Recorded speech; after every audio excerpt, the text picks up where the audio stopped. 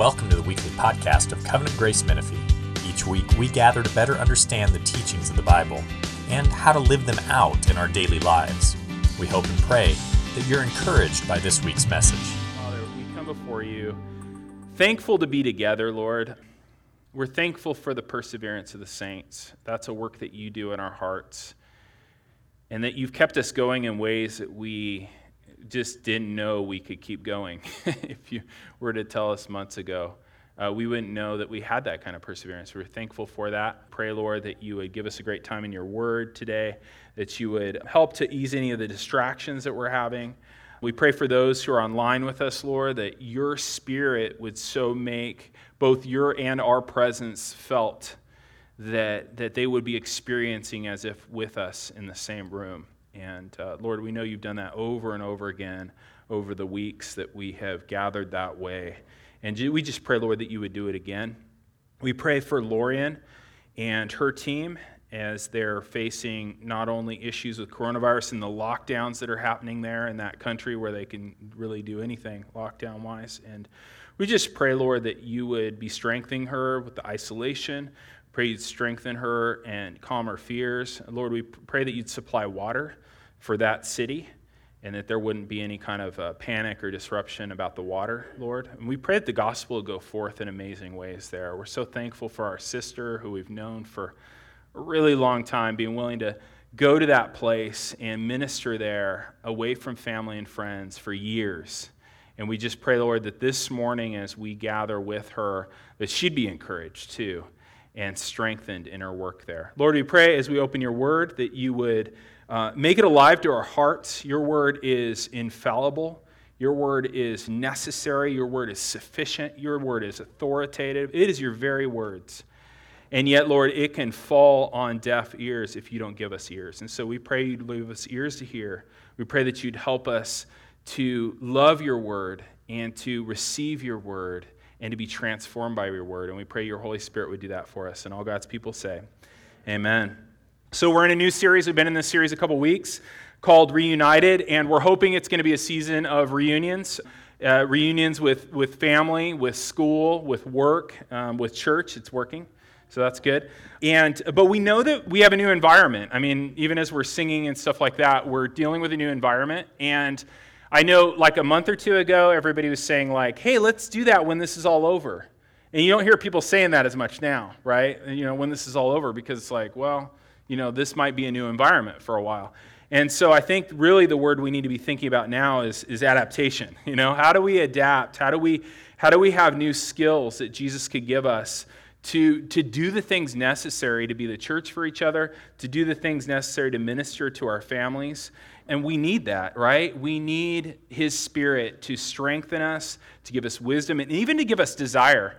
Because some of us have gotten kind of comfortable in a situation of isolation. Some of us are very uncomfortable, and we need that. So here we are in this series. We're going through the scriptures and what it says about relationships. We've, last 2 weeks, talked about friendship. The first week we talked about Genesis 2, and God designed us for friendship. We have a need for friendship. It is not good for man to be alone. That's about everybody. That's about their need for friendship. And then we saw last week in Hebrews 3 that for Christians especially, friendship's a matter of life and death. And so we saw that that's what God uses to persevere us. This morning, we're going to look at what friendship looks like in the church. And the word in the Bible for that is fellowship. And fellowship is a kind of friendship that Christians have together. We have a special kind of friendship because our friendship is united around the best of all beings.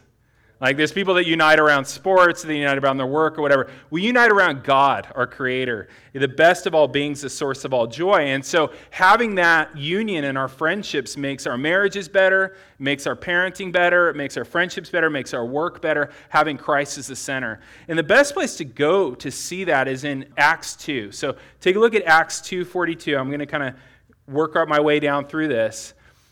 It says in Acts 2:42, we got this beautiful summary passage that Luke gives us of what the first church was like. And so this is shortly after Jesus, he dies, he's resurrected, 40 days he spends with them, he ascends, and then Pentecost comes about 10 days after his ascension, and the church is gathered together. They received the Holy Spirit, and then this is a picture of what the church looked like, Acts 2:42. And they devoted themselves to the apostles' teaching and to the fellowship and the breaking of bread and the prayers. And this is such a beautiful, simple picture of the church. Everybody likes this verse when they think about the church. Everybody likes what this looks like. Everybody's like, oh, that sounds great, right? And you can see the four things, the four practices they devoted themselves to. It was the apostles' teaching. These people loved the word. They were devoted to fellowship. They loved each other. They were devoted to the breaking of bread. They loved taking the Lord's Supper together and also their meals together. And they were devoted to prayer. They loved to call upon the Lord for help. And so you have these four kind of beautiful practices, right? And we look at it and we're all like, oh, wouldn't it be great? Like, that sounds so good, you know? But we can't idealize them. They were not like without drama, right? I mean, you only have to go to Acts 5, and there's two people that get put to death. God does, not the church, because they were lying. And then in chapter 6, you have this squabble about the widows, you know, are these widows with this language, you know, the Greek-speaking versus the Hebrew-speaking widows. So it's not like there was no drama. A lot of times we go like, oh, they were all peaceful and happy, and it was this wonderful place. No, there was still sin, but they had these four beautiful practices. And when they did them, look at the results. Look at verse 43. And awe came upon every soul. Now, that word awe there is phobos, and it means fear. There was fear that this created. And this fear is actually in the community around them. The community around them saw them gathering, saw them devoted to these four things, and it freaked the community out. The community around them was like, who are these people? What are they doing? What's the power here, right? And then it says, and wonders and signs were being done through the apostles. So they're getting supernatural answers to those prayers. And then it says, and all who believed were together, and they had all things in common, and they were selling their possessions and belongings and distributing their proceeds to those who had need. So they were generous to one another. They have things in common. And then it says, and day by day they attended the temple and breaking bread in their homes, and they received their food with gladness and generous hearts. So there's joy. And then it says, and they praised God. They worshiped in ordinary spaces. And it says, and having favor with all the people, the Lord added to the number day by day those who are being saved. So there's people coming in, right? People coming in the church, people coming to faith. And I've never met anyone that's read that and thought, I don't want that. Everybody reads that and goes like, that's so beautiful, it's so simple, it's so effective. But here's the thing, guys. There are very few people that are willing to do what it takes to have it. Okay? Because a lot of times we think, why can't somebody make that for me? Why has no church been able to make that for me, produce that for me, right? But if you look at how this happened, they were devoted to it, right? It says they devoted themselves to these three practices. When they had amazing leaders that kind of put up a system that it all worked. No, each person personally devoted themselves to it. And that's hard. Would you guys admit that's hard? It's hard to be personally devoted to those four things. It's especially personally hard to be devoted right now to fellowship. I mean, I think we're very strong in those other areas, but we need help in the area of fellowship, and it's not all our fault. You know, this is a very difficult time to try to be devoted to fellowship. It's tricky right now. We've had cultural forces, so for the last several years, through technology and stuff, society's made it easier and easier for us to live apart from each other, to not care about each other, to kind of huddle in our own area. We can buy things alone. We can stream movies alone. We can have social interaction alone. Right? It's weird, right? It's all been created so you never have to really leave your home. You never really have to interact.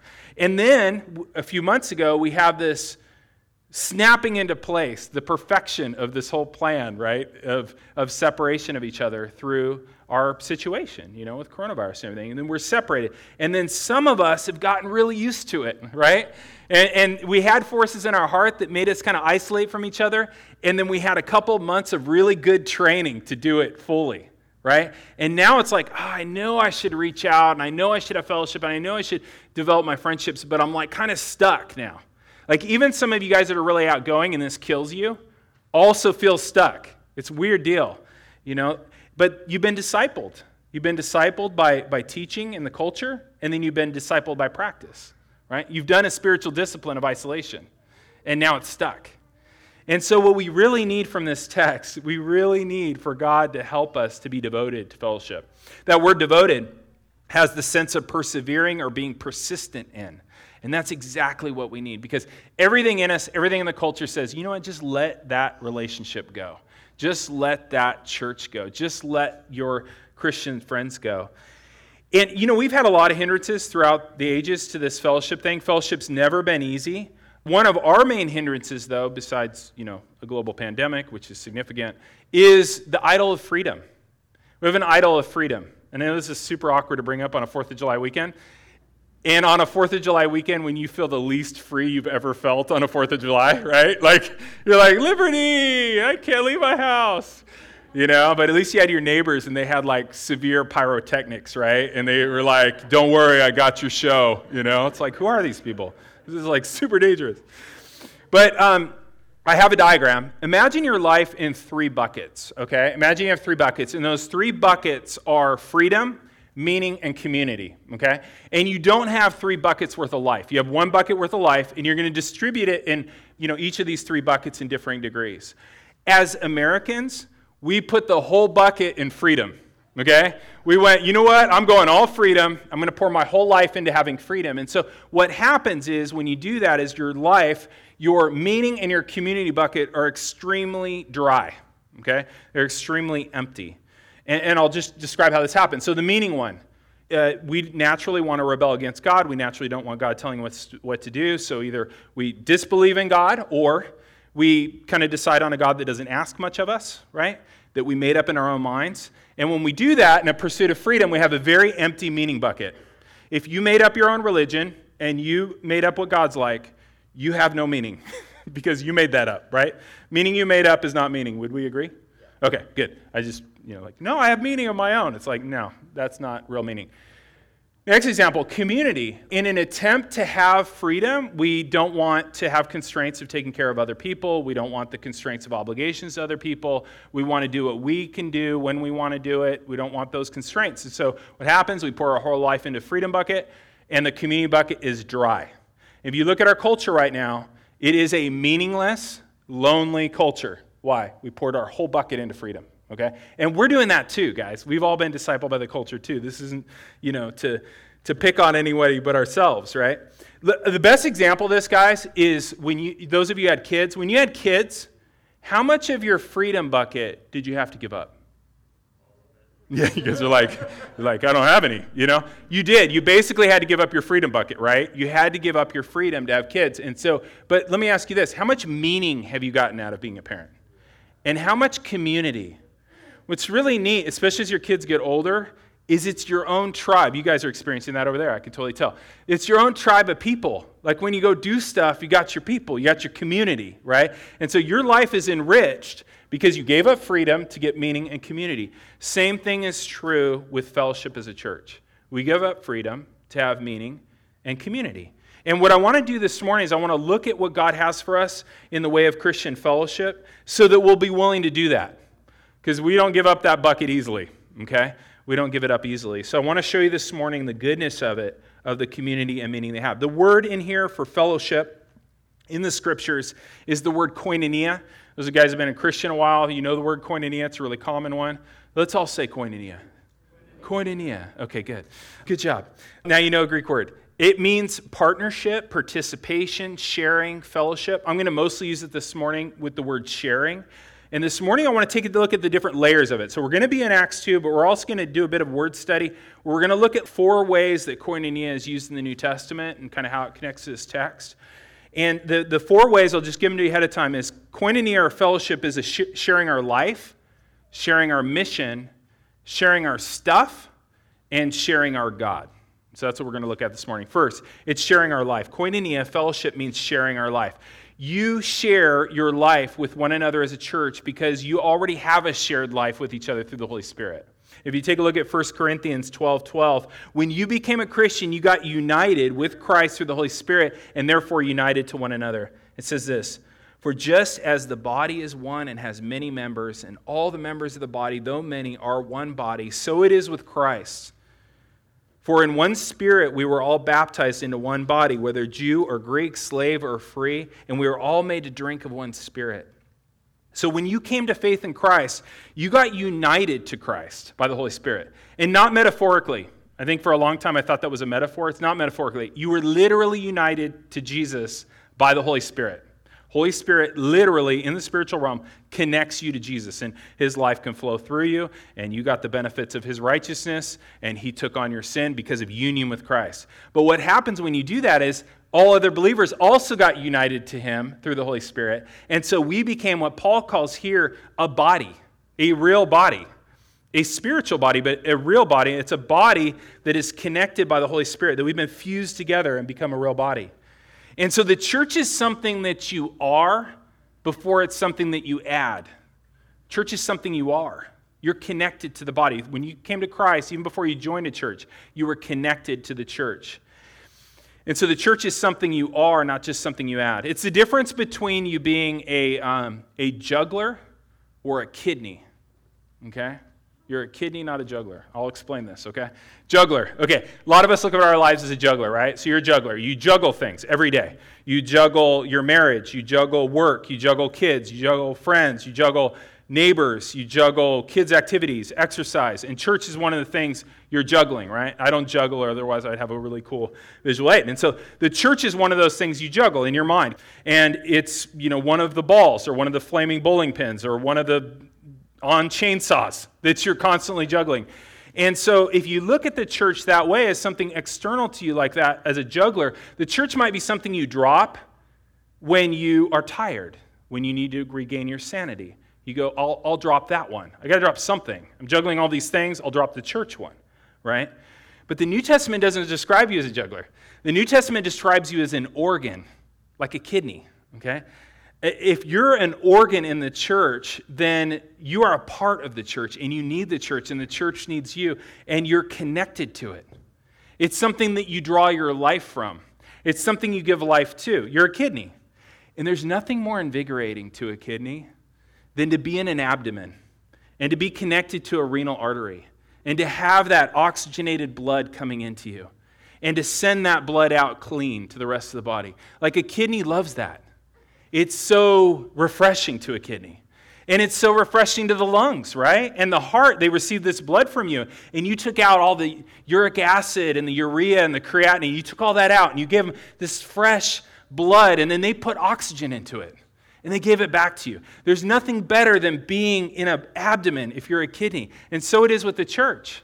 The church is a bunch of parts. It's a bunch of organs. We're connected. We're interdependent. We give life and refreshment to each other. And so if we're having a hard time and life is difficult and it's crazy, it's not something we drop. It's something we live into because the church gives us life, right? And when life is demanding and busy, we don't drop it because that's where we draw strength, right? We have a shared life. It's koinonia. We have a shared life. We actually increase one another's joy. We fuel one another's worship. And God uses us to change one another's lives. Isn't that awesome? We'll work really hard to do that, by the way, because I know that it cannot be experienced that way all the time. And so I think we should vow to one another to be refreshing and life-giving and worship, instilling and life-changing, right? Like we have an obligation to do that. But when we're functioning, that's what we do. Look at Acts 2:46. And day by day, attending to the temple together and breaking bread in their homes, they received their food with glad and generous hearts. So fellowship is shared life. Fellowship is also a shared mission.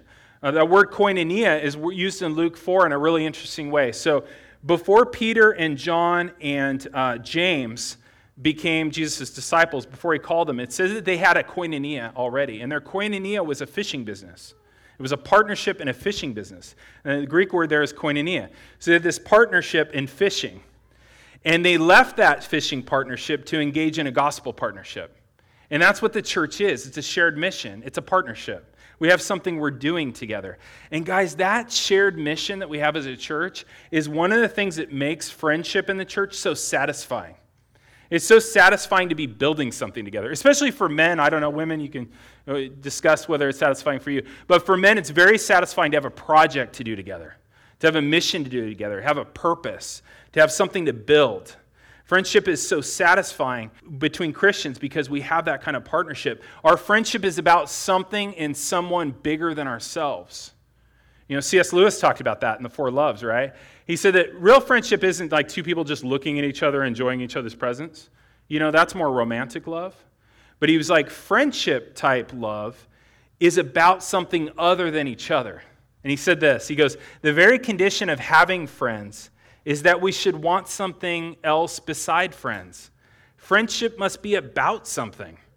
And then listen to this. Even if it's only enthusiasm about dominoes or white mice. This is very British. Those who have nothing can share nothing. Those who are going nowhere can have no fellow travelers. What's really cool about fellowship, the friendship we have, is it's about a mission. It's about a quest. All the good movies about friendship are a quest, right? You think like Lord of the Rings and stuff like that. There's something you're doing together. And our fellowship is doing something together. We have a mission together. And you can see that in Acts 2:47. He says, and the Lord added to their number day by day those who were being saved. It's the best possible mission we have together, guys. And I just think about my friendship with David and Josh and many, many, many of you. It's been built around doing something, right? Having a mission together. It's so satisfying to do. And what you see there in Acts 2:47 is that those people were experiencing this joy of community around God, and they were inviting other people into it, and people saw it and they wanted to be a part of it, and then they heard the gospel and they were joined together. And I want you guys to realize something that's really important about friendship. Offering your friendship is a huge part of our mission together. Offering your friendship. People aren't just looking for a friendly church, they're looking for friends. There's a big difference between those, right?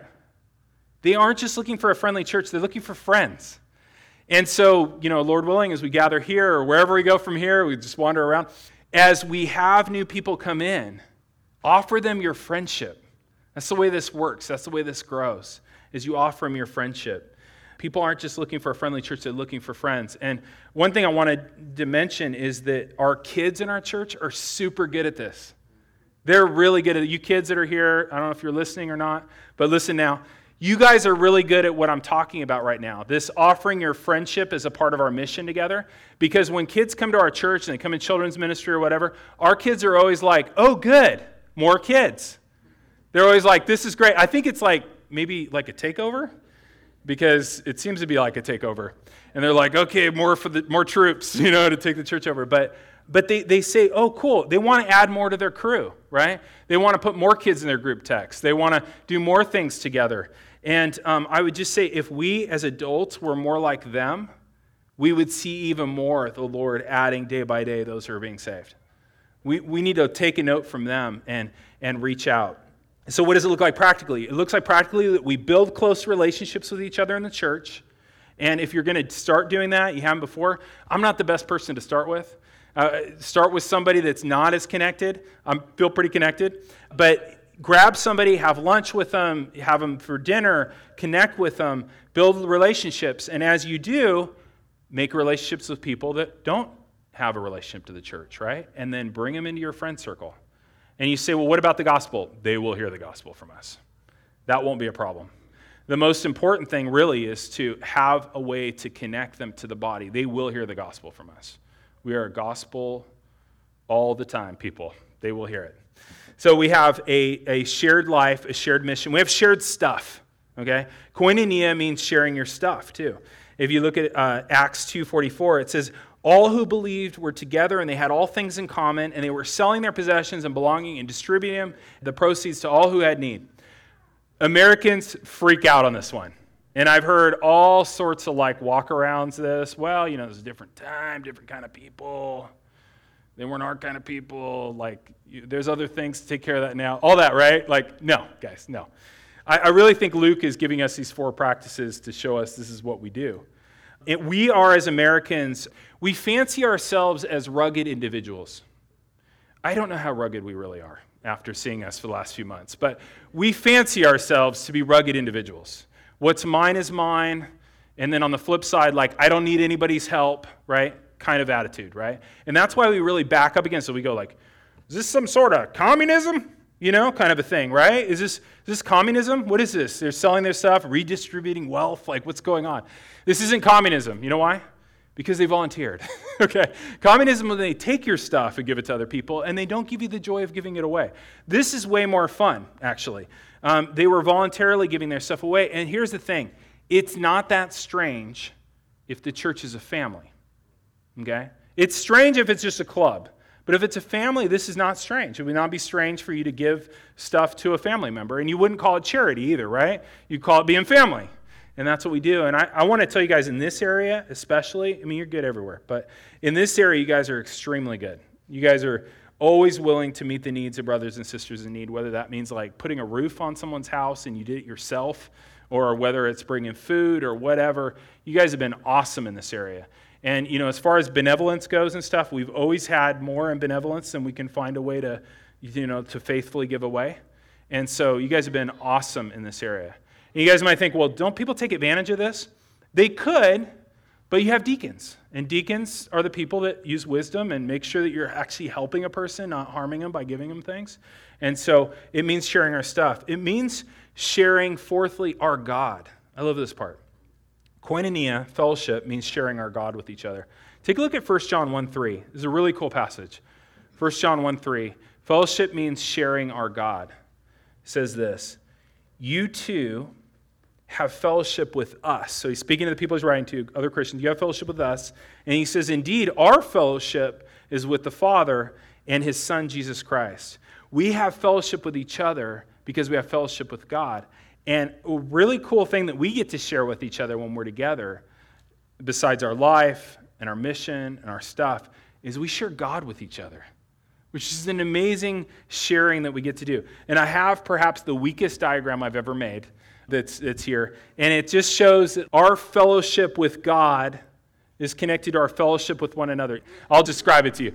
So you got fellowship with God here. You got fellowship with each other here. And there's an arrow doing this and doing that. That's it. It wasn't an amazing diagram. You can make it at home.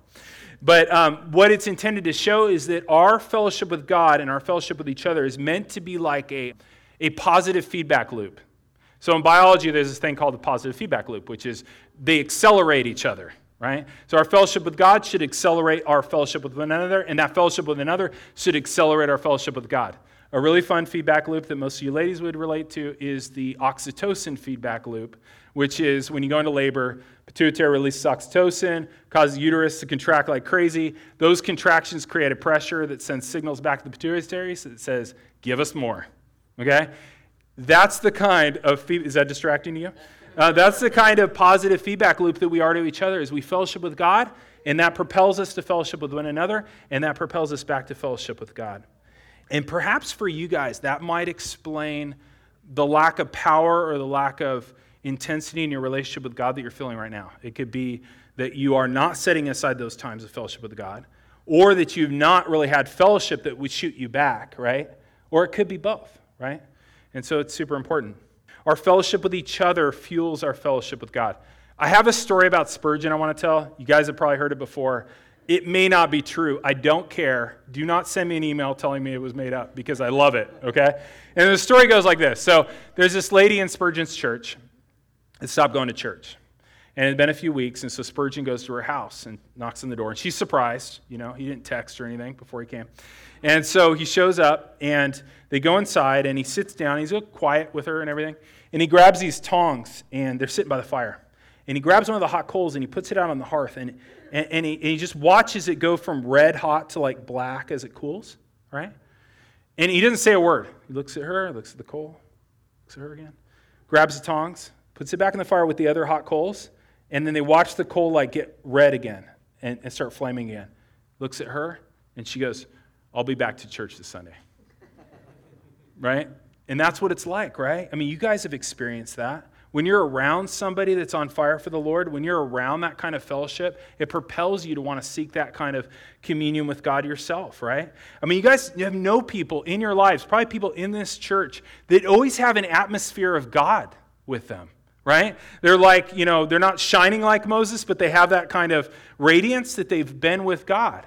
And they've clearly been in his presence. Those are the people that are the best kind of fellowship, right? Those kind of people go like, man, I need to go get some of what they have. I need to spend some time in private with the Lord. Our fellowship with each other fuels our fellowship with God, and then also our fellowship with God fuels our fellowship with each other. You can have that kind of communion. Those people those people you've heard about in church history, those people that you know about now, you can have that. You can have that relationship with God that you envy in other people. And you can have that because of the Holy Spirit. That's what brought these friends together in Acts 2 in the first place, is that they had just received the Holy Spirit.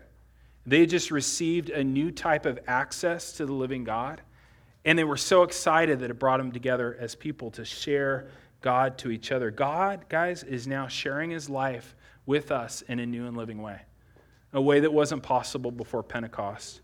And when we fellowship, we're sharing God with each other. Even more than we share our lives and our mission and our stuff, we share God with each other. And when we come together, Lord willing, for several weeks here, and then maybe for longer here would be great. As we come together, it's meant to be a potluck, okay? Not like a potluck of food, that's a good idea too. It's a potluck of sharing the gifts of the Holy Spirit. I mean, 1 Corinthians 12:7 says that to each has been given a manifestation of the Spirit for the common good. Did you guys realize that? That to each of you throughout the week, you've been given a manifestation of the Spirit for the common good. You have something of God to bring with you.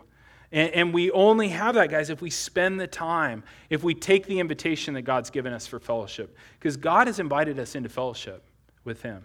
He's invited us into fellowship in set times. You know, people used to call it quiet times. Now people are afraid to say quiet time because it sounds too Christianese. So they don't call it anything, and then they don't do it at all. So it'd probably be better to call it a quiet time and do it than to worry about calling it a quiet time and not do it at all. But it's a focused time of fellowship with God that we should have every day. Psalm 27:8 says this. The psalmist says to God, you have said, seek my face. And my heart says, Lord, your face do I seek. And you hear that? God's inviting you into a time of concentrated fellowship. Or Revelation 3:20, Jesus himself says this, I stand at the door and knock. If anyone hears my voice and opens the door, you know what he'll do? He says, I will come into him and eat with him and he with me. There's a symbol there of shared fellowship. Like he's going to enjoy it and we're going to enjoy it. Isn't that amazing? God wants to fellowship with you in a way that could be described as him eating with you and you eating with him. He wants that fellowship time with you. And those are set times. And then we also have an invitation to enjoy God's presence all day. I think this one's very tricky to develop, but worth it, right? It's worth developing a habit of abiding in Christ all day. David called it setting the Lord before him. Psalm 16:8, he said, I have set the Lord always before me. Because he's at my right hand, I will not be shaken. So he had this way of mentally, spiritually, setting the Lord before him all day.